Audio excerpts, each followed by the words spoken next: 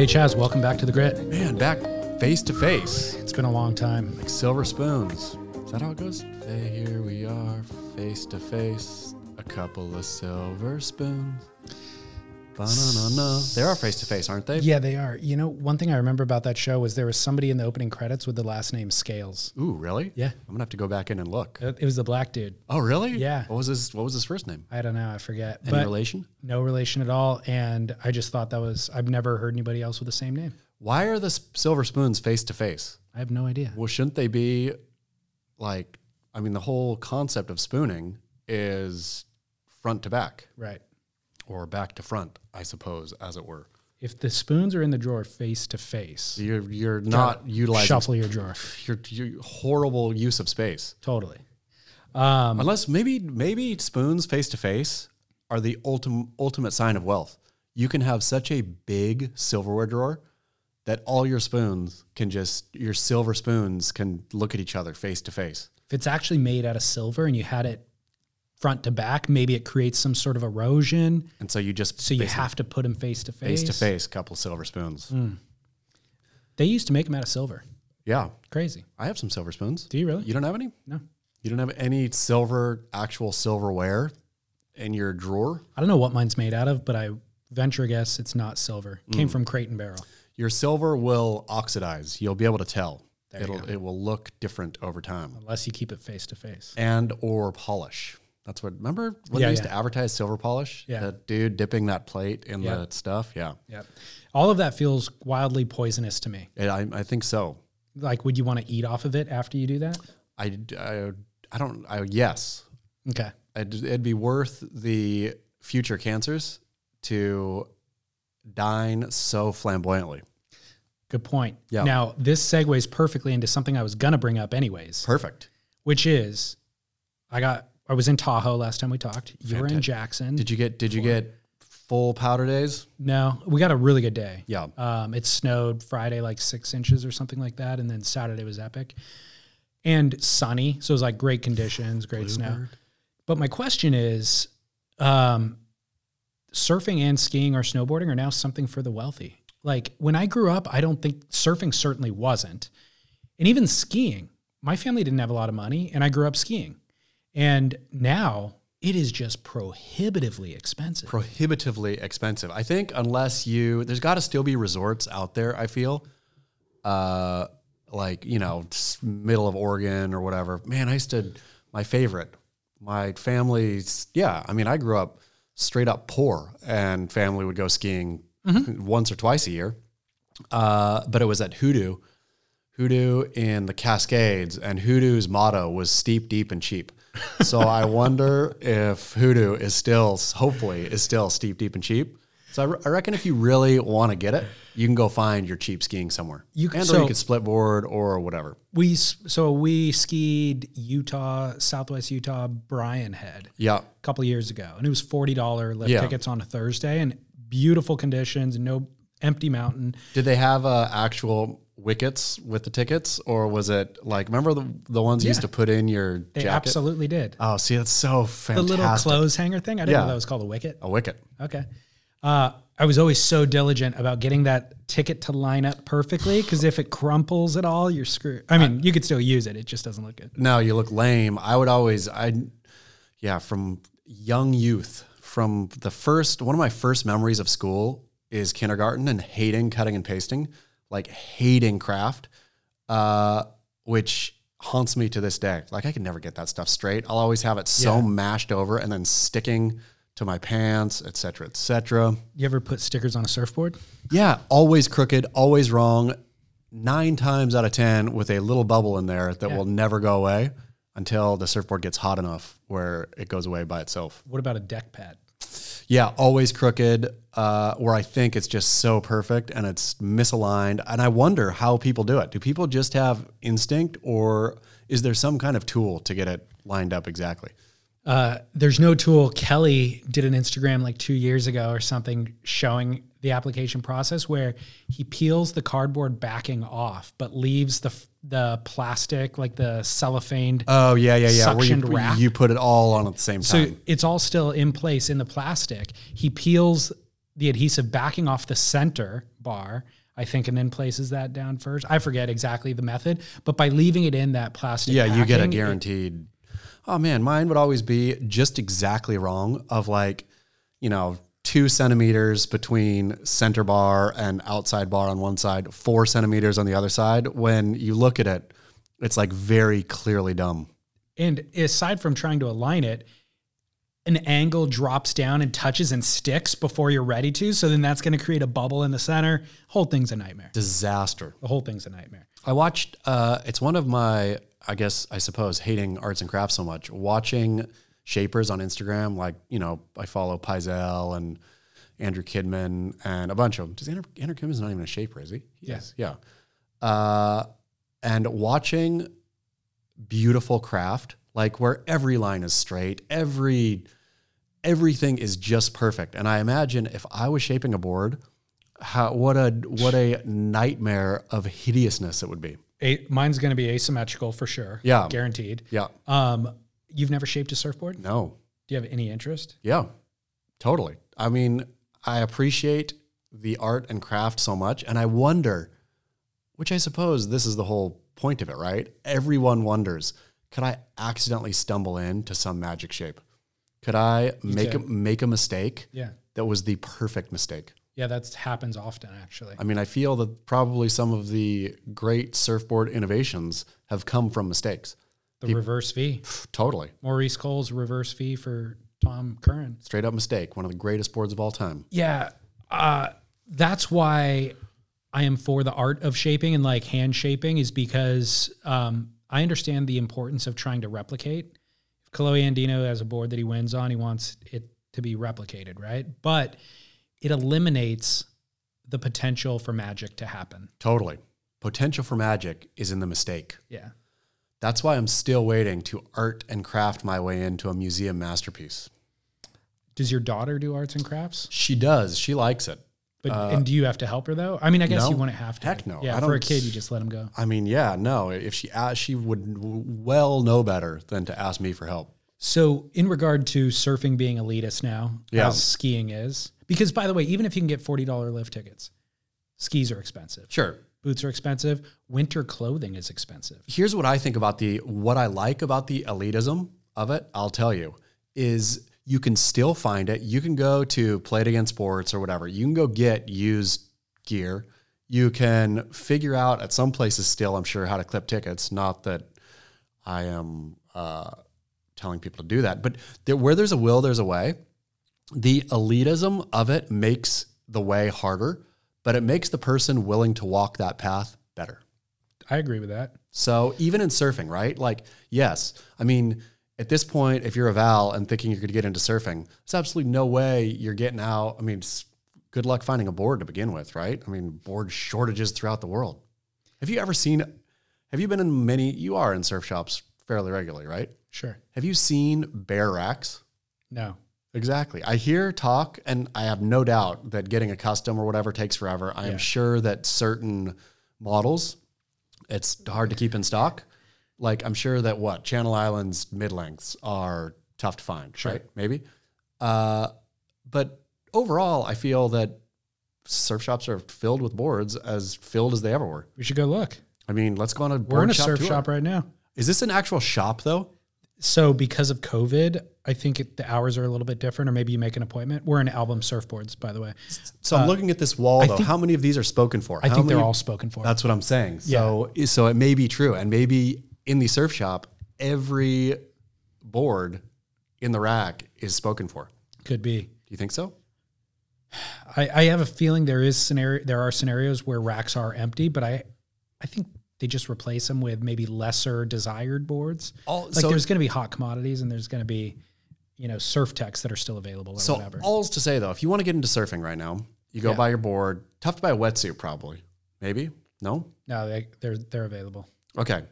So with the elitism in surfing, though, what are you saying? Like, the beach is still free. Yeah, but it's crowded. Coast, like you could buy a bungalow in Venice in the 70s for nothing and go. Now all coastal real estate is millions and millions of dollars, certainly in California.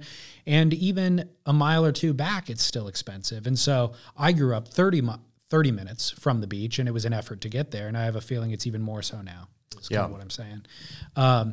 And then things are just expensive, you know? So on Tahoe, we were on a chairlift and we saw a kid on the bunny run on a snowboard, and he was wearing jeans, and it was pretty cold. And snowboarding, of course, you're going to end up on your butt and on your knees all day long. So your jeans are going to get soaking wet. Right. And I was just thinking, gosh, what's he doing wearing jeans? Then I realized, well, he's on a bunny slope. This is his first time, and he doesn't have anything other than jeans. And I felt sad for him, but good for him. To your point, he's probably going to be better at snowboarding than anybody else within a month or two. Where there's a will, there's a way. When wife first went snowboarding, my wife is an ex-pro snowboarder. She wore Jordans as her Air Jordans as her first snowboard boot.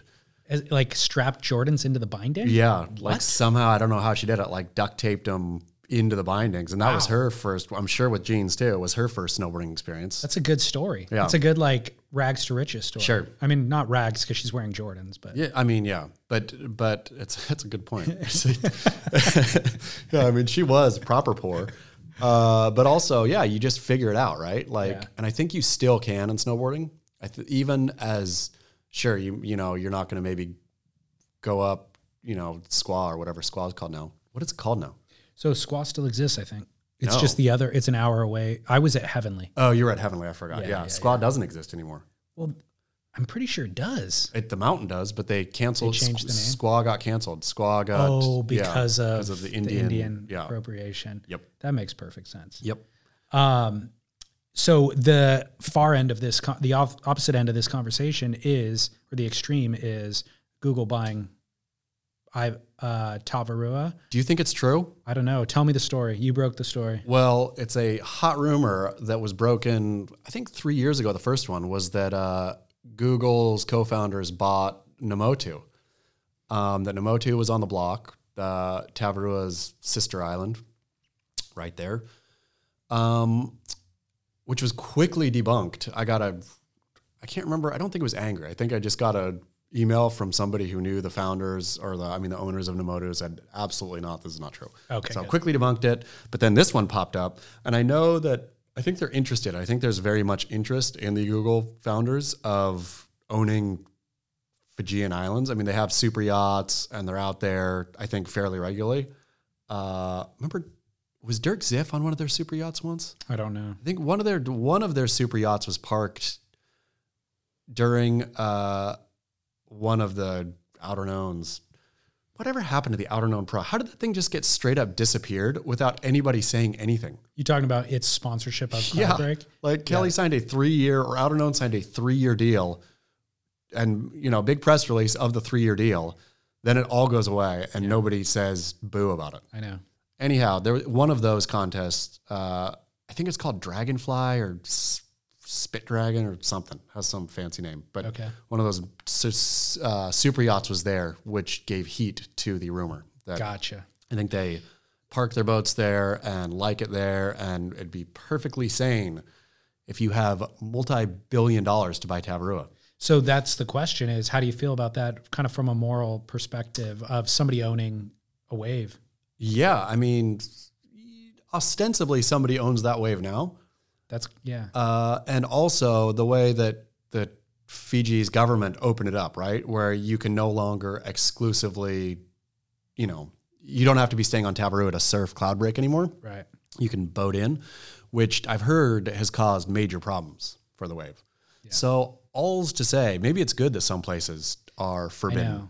I wonder that too, because initially it feels elitist, right? Sure. And I'm just like, screw those guys. Why should they be able to own this public resource? And then I realize, well, poor people aren't going there anyways. Yep. Like you have to be of a certain level of economic status to ever go to Tavarua, period. Sure. So now it goes from being, I don't know, the 3% of the world's population that can go there to just 0.001%. Sure. So it changes slightly. But just like with localism, I almost feel like it exists for a reason, where yeah, it's ugly and there are going to be missteps and the wrong person's going to have their tire slashed or get punched out or whatever. But overall, on the whole, it's nice that that spot isn't overrun by valves, because being overrun by valves is kind of the worst scenario. Is the worst case scenario, which I will still say, not as a apology for elitism, but again, where there's a will, there's a way. You could, if your life's goal is to go surf Cloudbreak and you're poor, you could figure out how to be a chef, how to be a fisherman, how to be a boat driver, how to get there somehow. There's a way to get there, or just save up all your pennies and go and buy a rowboat and wherever and cruise on over to Cloudbreak. I mean, there's always a way, no matter how elite something is. If you want it enough, there's a way in.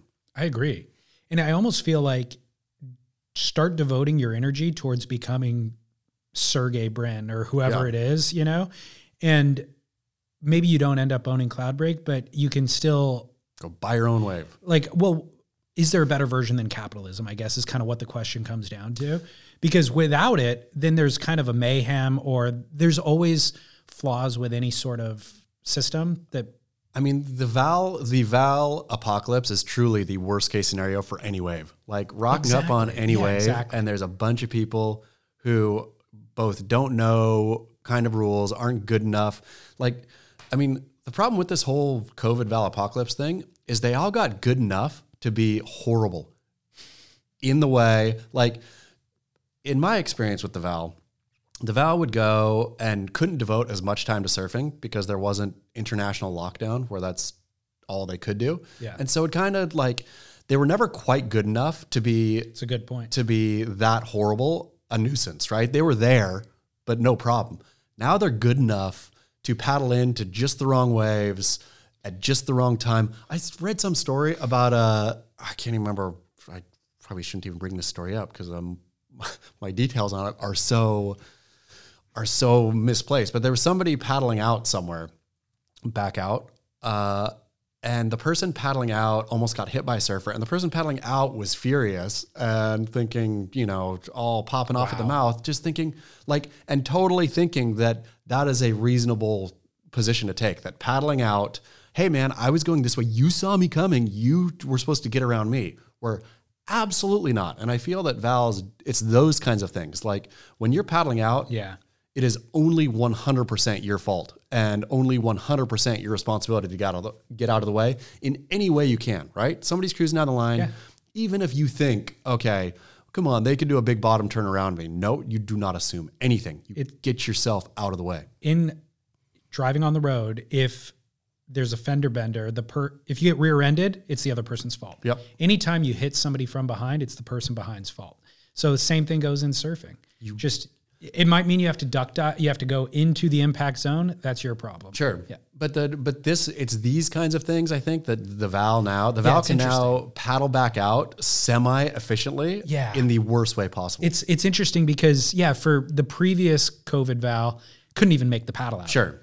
So you didn't even worry about it. You never even thought they were clogging lineups maybe, or on the fringes or trying to get out, but they were immaterial to the surfing experience. Now they are directly in the way of the surfing experience. Yeah. I mean, I can't even think of how many times over the COVID that I've spun to go on a wave and some guy on a wave storm is sitting so close to me that I almost spear him in the chest just by spinning around a paddle. Dude, I surfed Rincon a month or two ago, and there were so many people in the lineup. First of all, you can't get a wave, right? And then I would eventually get one. And as I'm paddling in and looking down the line, I'm just going, where do I even go?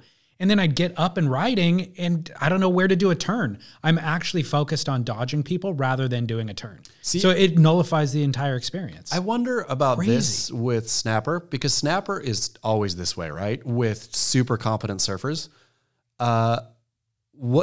If everyone's competent, you look at Snapper, right? Snapper, when one of the cyclones is really churning through and it's just packed there. Yeah. Is it everybody so competent that they all know, okay, people bobbing in the shoulder are getting out of the way naturally just because they know how, and the guy surfing knows exactly the line of the wave, and everybody just knows what they're doing. Is that how that? No, I think people get hurt all the time. Real people are just always whacking into each other. For sure. They have to be. I think, yeah, you're right. There's a high level of competence there, and a lot of people do get out of the way, but there's so many people in the lineup that people just get caught. Every time I make this complaint, particularly on Instagram or Beach Grit, I'll get flack back from correct flack back of where are you surfing and why, basically. Like if there's this many valves clogging your spot, it's time to go to a more critical wave. Yeah, but we're in Southern California. It is what it is. From Black's Beach to Lowers to the beach breaks that are anonymous, it's all crowded right at this point. That is the problem. Yeah. So the WSL is we got a couple of stories. I want to hear about Kelly's thoughts on a podcast. Yeah, Kelly hates this medium. I know. Kelly hates you. I didn't listen to who was he interviewed by? It's apparently Australia's #1 sports podcast. A guy named Howard. I think it's Howie's Game or something is the Howie Game, something like that is the podcast. And Kelly is anti-podcast. Kelly, not really. I mean, Kelly says something like, I guess it took this guy claimed, again, Australia's #1 sports podcast.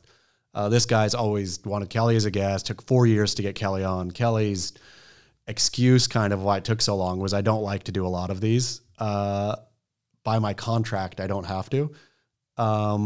And so I like to be, what he was kind of getting at is I like to be thoughtful when I'm doing these, I think. But it also, he doesn't like to do them, clearly. He likes to do it if it's somebody famous, if it's Tim Ferriss or Joe Rogan, then he's in, but he doesn't ever want to do one unless it's somebody super famous. Yeah, that could be it. I think he also admires those people. Yeah, totally. He wants to sit down. I mean, for sure, the Joe Rogan one was such an embarrassment of Kelly trying to say things that Joe was interested in. Well, Joe doesn't do research, firstly. Like, he can talk about things that he knows about very, very well, but he didn't really know surfing, and he probably only peripherally knows Kelly. So he wasn't really engaged in the conversation.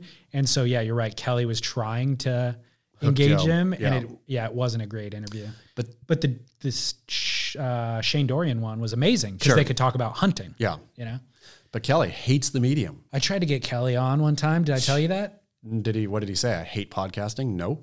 I don't think he was too keen on me, first of all, because my association with you, firstly, and I've been critical just even without you. But it was at that Vissla Surf Pro event in Australia, 2019. Okay. So he was competing there at Manly. He was competing there for a week, and he had I think built into his appearance fee, which I think Surfing New South Wales paid him to come. Yep. He had a certain amount of media obligations, and I wasn't one of those. But through John Schmuka, rest in peace, and a couple other people, they're like, who do you want to interview while you're here? I was like, well, Kelly would be the only guy. They're like, we'll make it happen. We'll make it happen. We'll make it happen. And then each day I'd check in with them, and they're like, oh yeah, not today. He's got to do the morning news or whatever it is, So by the final day, Shmoo was like, well, let me just go introduce you. So I go over and I'm like, hey, Kelly, I've got all my recording equipment set up across the street.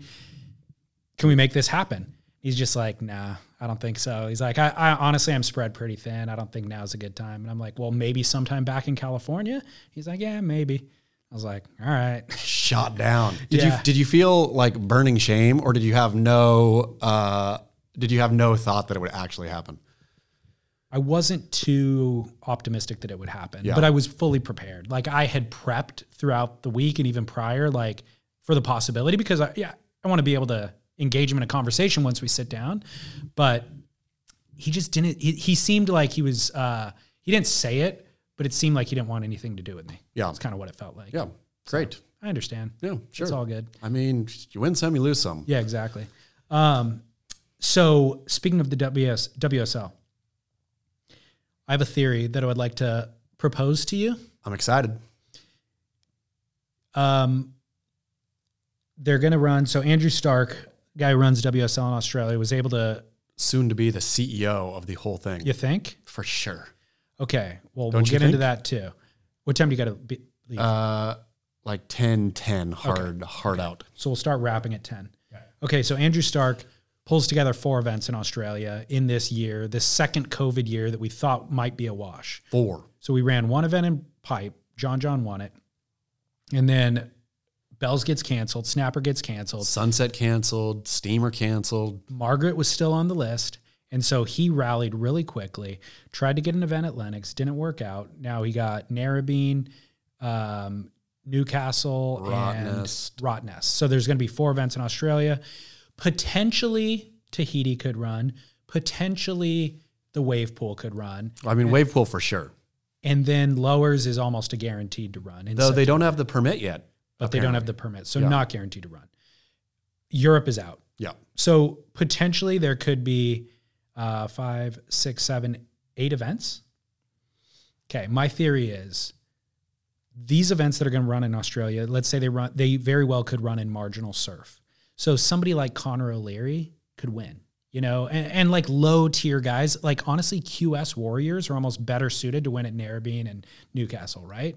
Kelly Slater, I'd be shocked if he mustered the gumption to go surf knee-high waves, right? Will Kelly go?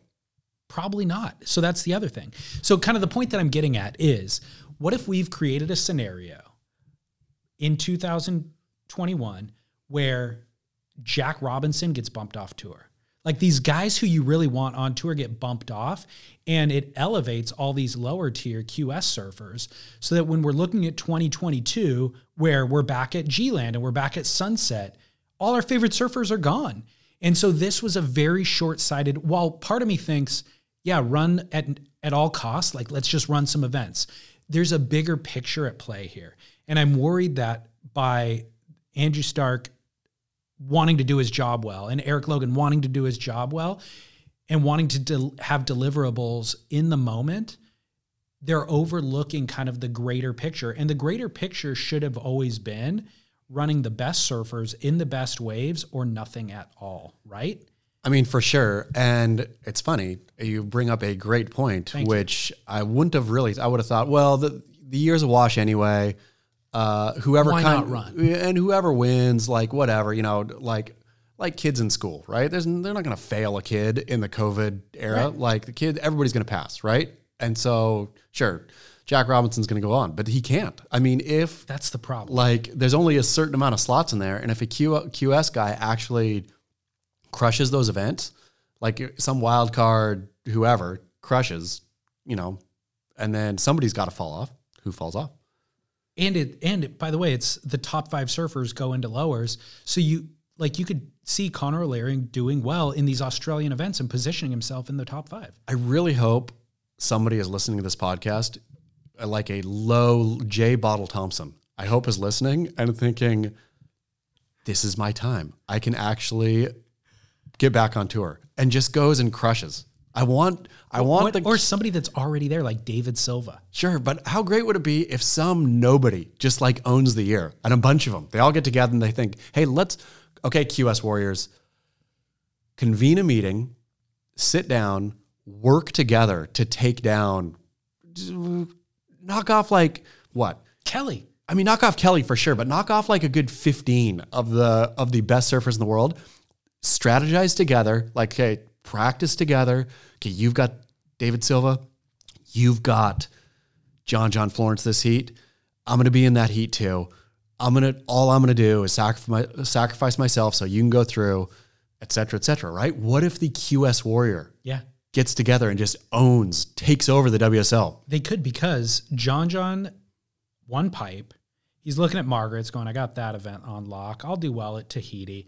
But he shows up at Newcastle, not really focused that hard. But that's where David Silva's looking to take him out at the knees. See, and then you take John out at the knees in Nuke, and then combine up with somebody at Margaret, combine up with another QS Warrior, help each other out, bring each other up. Come on, QS Warriors, this is your time. So this is why the WSL ought not to put a world title on the line this year, is because it's a very different year than every other year. So there should be an interim title. There should be some different scenario. I mean, I don't know why they just don't call it what it is. They should say Pipeline is Pipeline. It's already kind of a standalone event, right? I mean, you're the pipe master, et cetera. I mean, for all intents and purposes, call the Australia for an Australian Slam. And so whoever wins those 4 wins Australia. So so you have John as the pipe master. Whoever wins Australia will be the Aussie champ. And then whatever other event, nobody cares who wins the tank. Just call it what it is, because that's what it will be. So let's say Kelly doesn't go to Oz. Yeah. Do you think he will? He will for sure. Well, he will. Kelly will. I'll tell you who's keeping Kelly Slater going. Tom Brady. I think Kelly Slater thinks that he's in a mortal battle with Tom Brady for the greatest athlete of all time. Because of the Giselle connection? I don't know. I'm just thinking of what's inside Kelly's head. I bet that's what he's thinking. And he thought, Tom just won another one. I got to go win another one. It's definitely inspirational, if nothing else. I mean, inspirational, but I bet, knowing Kelly, you don't just get inspired at that level. You narcissistically need to go beat that. Where Kelly ending with 11 world titles, it's great. It's great. Everybody said 11 world titles, way too long. It's lost its magic. You got to go add a TB12. If he's not trying KS12. if he's not adding the KS12, what's the point? I mean, so you better go to Australia. Yeah. Like if he's just in his, Tom Brady didn't rest on his laurels. Tom Brady could have said, hey, I am the winningest quarterback of all time, won more Super Bowls, been to more playoff games, played in whatever it is, some dumb amount of the Super Bowls over the last 20 years. What was it? He's played like half of them or something. I mean, it's something so silly. Yeah. Like that he had already stamped it. Yeah. He went and he won another Super Bowl. Where Kelly, when was the last time KS won 11? 5 years ago. Like it's been maybe more than that. Maybe I think 7. forever ago. So, when he won that 11th, they moved the 2 L's and put the 11 there. A K could be replaced by a 12. Yep. Like it almost looks like it. The 1 and the 2 almost looks like the K legs. 12S. It works perfectly, but then quit because you can't make your name look like a 13. No, I mean, but that'd be pretty cool.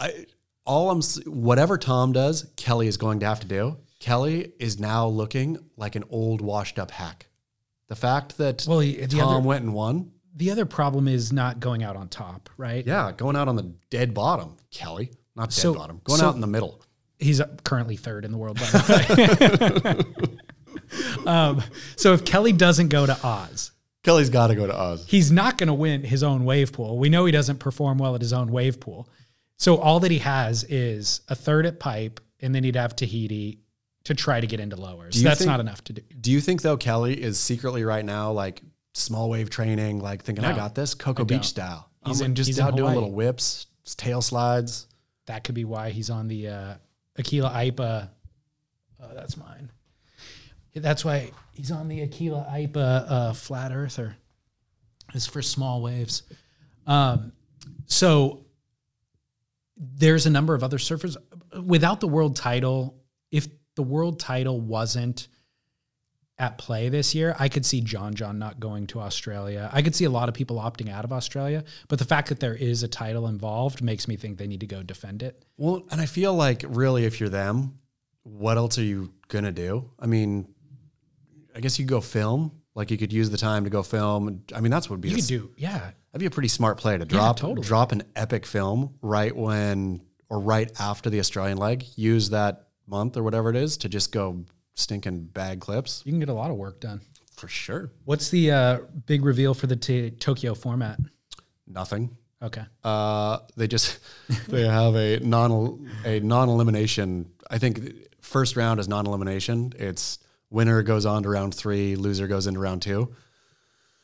Can somebody please explain this to me? The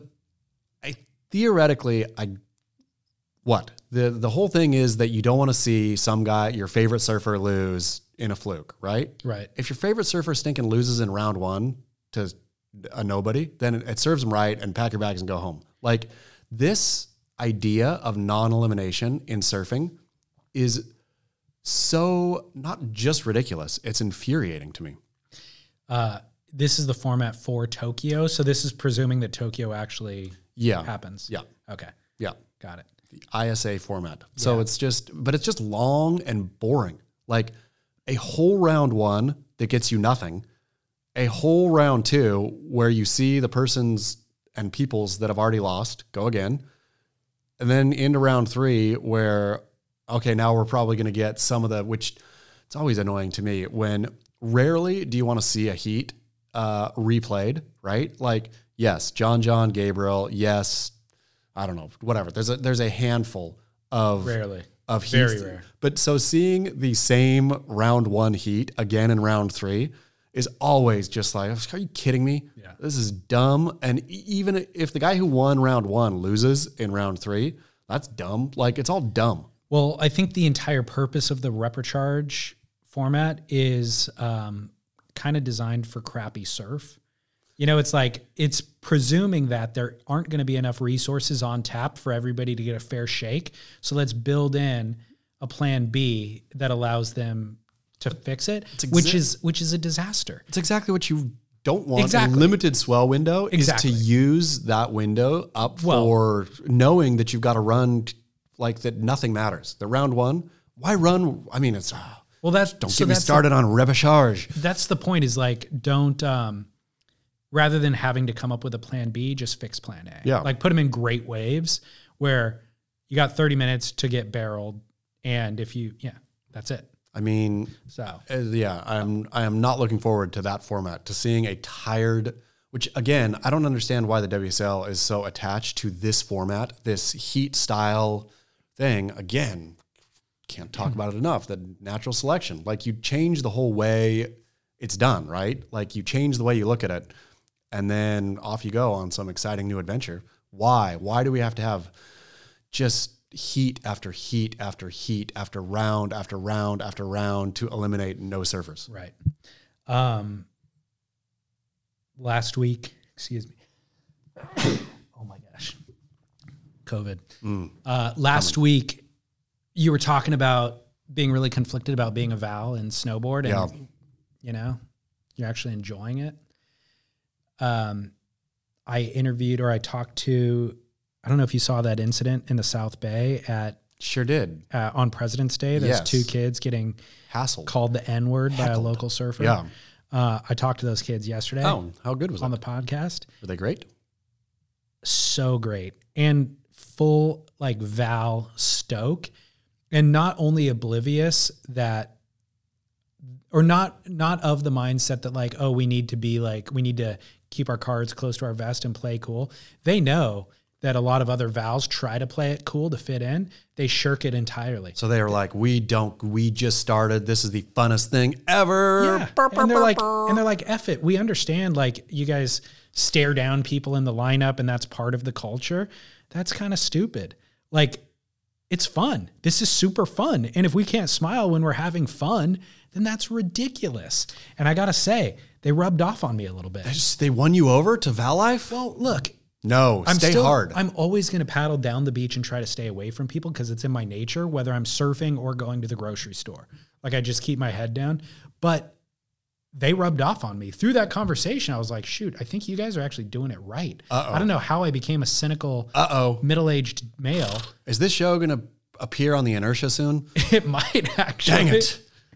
We've got to stay angry. We've got to stay grumpy, mean. I know, but those kids. So that's what we have. We have fun and we're angry about it. Talking about Vals buying surfboards, these kids, I think they're like in their early 20s. Brick and Gage are their names. Great names. I know. Yeah. Brick, how good is Brick? Yeah.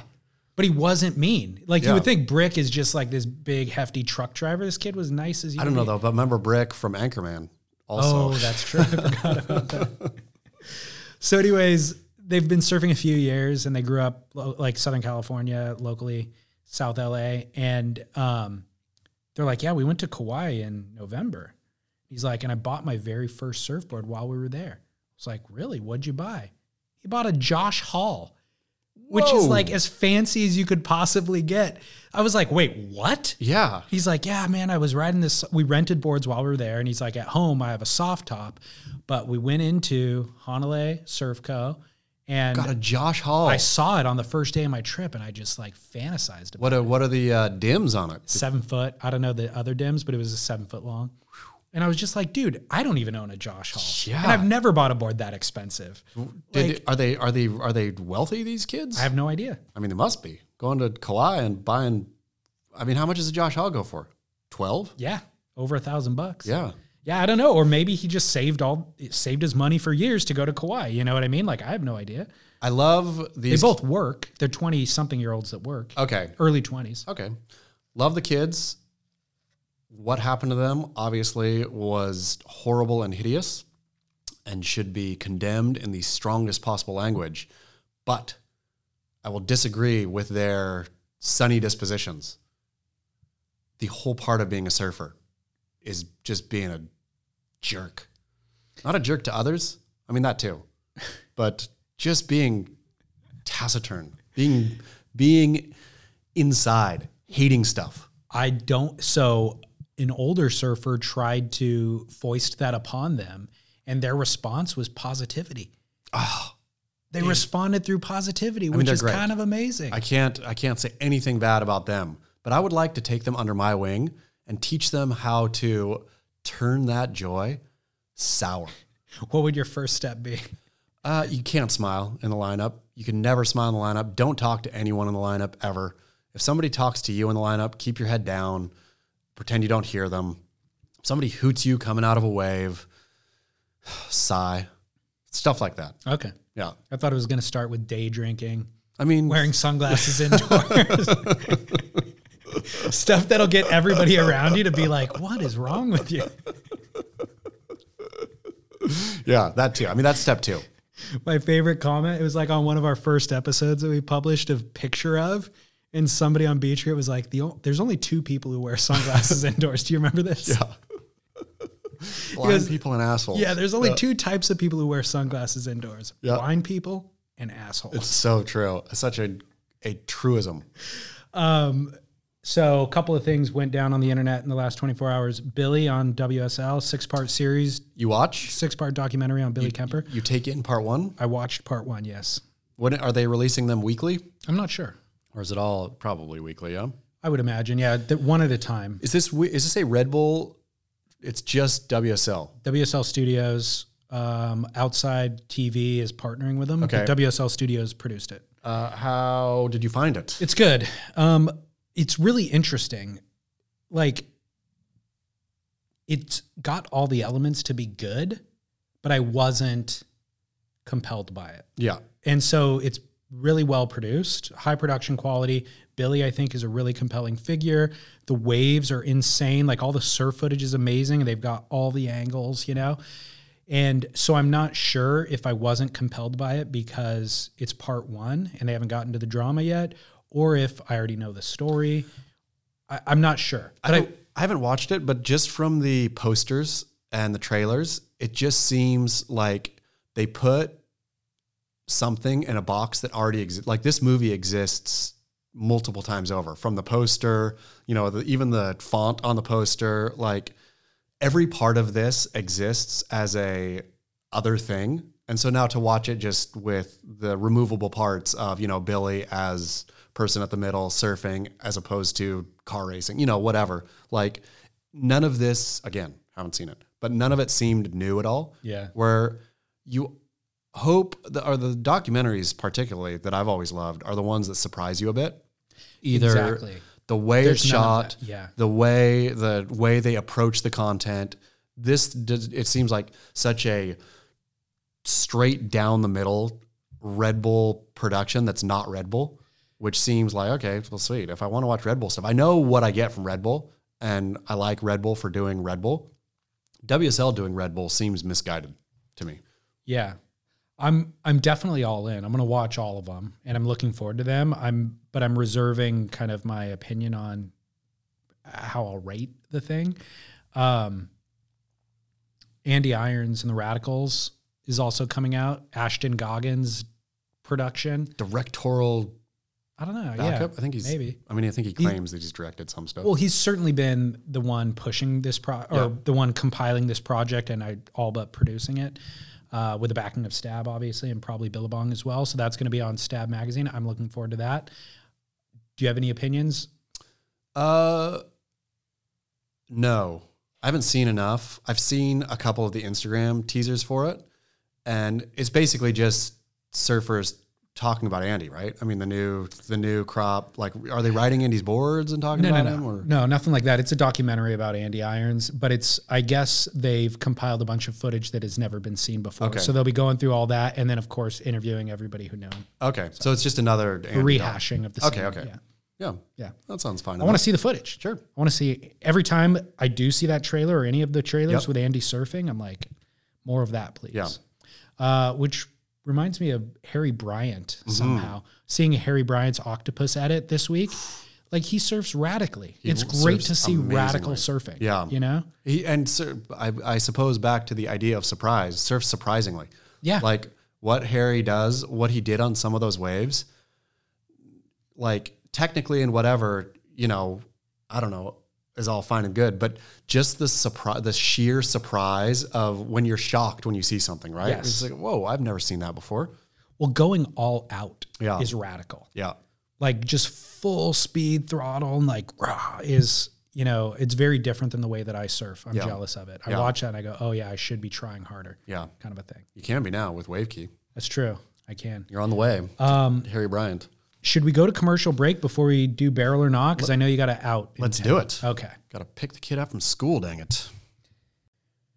All right, Chaz, we're back from commercial. So exciting, those commercials. I know I feel bad for all the people that pay us a subscription that don't get to hear the commercials. Missing out. Yeah, but here's the deal. They can go to the free feed and just listen over there too. It's worth it. We'll get double the downloads. It's worth it. Even better. Okay, so also we should shout out Album Surfboards. Finest surf shop in all of San Clemente. They came in early today to turn off the alarm for us. Beautiful So that you people. could pick your daughter up from school. Beautiful boards. All right, so let's do barrel or not. There's a brand new documentary out on HBO. It's very controversial. Pharaoh versus Allen. Ooh. Or Allen versus Pharaoh. Ooh. So barrel or not, Woody Allen. I'm going to be controversial here. It's horrible, but barrel. I don't love all Woody Allen films, but some of his films are so good. It's such a horrible thing to say. This is a cancelable offense. This is really the conundrum that we live with in today's society. Can you still listen to Michael Jackson's music? Can you? I can. He's a child molester. I know. Allegedly. And so Woody Allen, it's like, I agree with you. I've grown up liking his films. And now I kind of have to look at him in a different light. But the fact that he married, I think if you keep on watching his films, once he married his daughter, then you ostensibly are saying, yeah, I know. And I'm not condoning it, but right? I mean, I don't know how anybody is surprised by Woody Allen's, I mean, what is the thing is that he molested which daughter? Not Soo Yi or whoever he's married to. That's probably that qualifies as molestation. Well, sure, but that's what's the Ronan, allegation? Mia Farrow's daughter? Mia Farrow's, yeah, which is I don't know who it is. Okay. I mean, horrible. I haven't watched the thing yet. Horrible, and Woody Allen should go to jail if he did, right? Like, I'm not saying that he shouldn't go to jail. Yeah. But I'm also saying that he makes good films. I know, so that's the conundrum. I mean, clearly there's a legal criminal thing that needs to be dealt with. He should go to jail if he's found guilty. But can you still enjoy the art of somebody who is a known sex offender? I mean, that's the question. I think we do historically. Like, I think the longer into the past it gets, the easier it is. Like, you know, the poetry of what? I mean, there's been so many. Yeah. I mean, the art of whatever. Anything in the past, I think it comes out that, oh, this person was a rapist or was a, murderer or whatever. And you're still, but I think the stuff that happens in our time, it's harder. But I still think that art is art and life is life. And the twain don't often meet or don't necessarily need to meet. I can enjoy the art if I ignore those things. So I think for all my life growing up, I heard that Woody Allen married Soon Yi, and I was like, there's probably a story there that justifies, I don't know, and I just ignored it. Sure.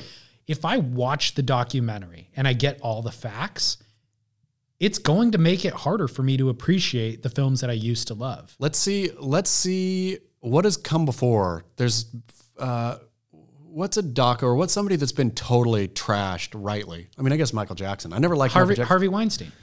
Harvey Weinstein, but I still watch Pulp Fiction and stuff and love it. Yeah. Like it doesn't. He was only tangentially related. Sure, to he Pulp produced Fiction. it, but So maybe Michael Jackson. But I never liked Michael Jackson music. That's the problem for me. Is like, but I would never take a stand on it. Yeah, I mean, he's a clear creep who made, very popular music. I mean, I just think that you just can't. You can all day. You can boycott whatever you want, but. You probably should. Morally, you should boycott it, Yeah. right?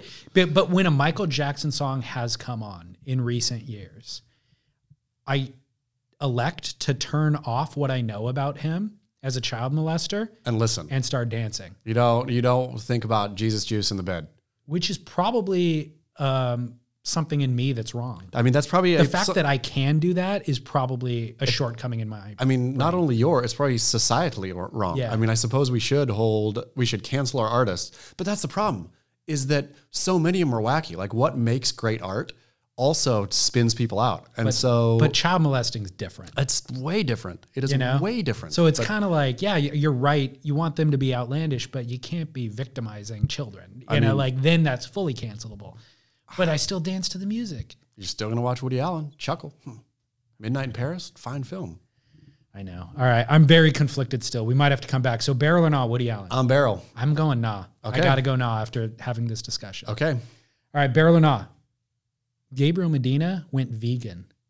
Veganism. I'm going, if veganism is your thing, that's okay. The fact that we know that about Gabriel Medina is the nah.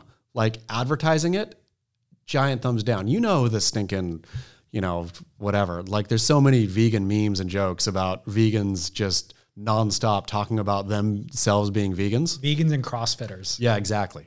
So the fact that we know Gabriel Medina's a vegan, that's the problem. Gotcha. Gabriel Medina, fuck you. Keep your damn veganism to yourself. I have a feeling, so yes, I agree with that, but also I have a feeling that veganism isn't great long term. I don't know. I'm not a nutritionist, but from everything that I hear people talking about, it's like, oh, I had all these short term benefits, but 5 years down the road, everybody goes back to eating. I'm just saying, product. whatever you want, whatever floats your boat, All right. culinary wise, Just don't food tell me wise, about it. Don't tell me if Got you're it. like only eat meat either. Don't tell me about your diet. Got Full it. stop. Okay. Gabriel, Yeah. pussy. You know how you know someone's vegan? How? They tell you. That's how, that is what it is. Yeah. All right. I know you got to hustle, so I'm going to give you a quick and easy one. Okay. Barrel or nah, making a sex tape with your sibling. This is directed at the Coffee Sisters. So nah. I don't know how anyone, I mean, it is just a straight no. And the fact that, at this point, not to throw unnecessary rocks, but It's crazy. the dad really made monsters out of his whole family.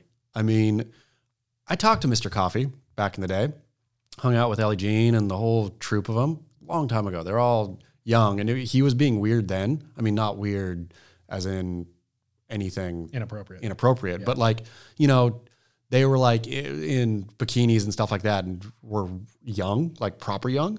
And I was like, this is not, how is this going to go? And it went this way. Well, I see the stuff that Ellie Jean is posting, and I'm like, every single time, whoever I'm with, I'm like, can you believe she's posting this on Instagram? And then I hear she made $1.5 million in her first month on OnlyFans. Yeah. Ellie Jean made 1.5 mil? Yeah. That's a fact? No, it's a rumor. Okay. But I'm thinking, okay, well, I guess you can everything has a price, right? And so you could put this on, you could put your sexuality or whatever on sale. I guess the number is 1.5 in a month. Now I understand what's motivating this really what looks crass. Beyond crass, right? So that I justified. Then she started posting, Holly and I are getting together for a shoot this afternoon, and they're both posing as if they're going to kiss one another. I'm like, this is your sister. Yeah. There's no price. Yeah. I don't care if it's $10 million. Like, I am blown away. Yeah. It is despicable. But this is like, that's what people pay for, right? So that is the market. That is what the market, not only what the market will bear, that's what the market is craving. The market's fueling this bad behavior, but I'm saying take your 1.5 and maintain a semblance of dignity. Yeah. Right? No. Like you don't need the 10.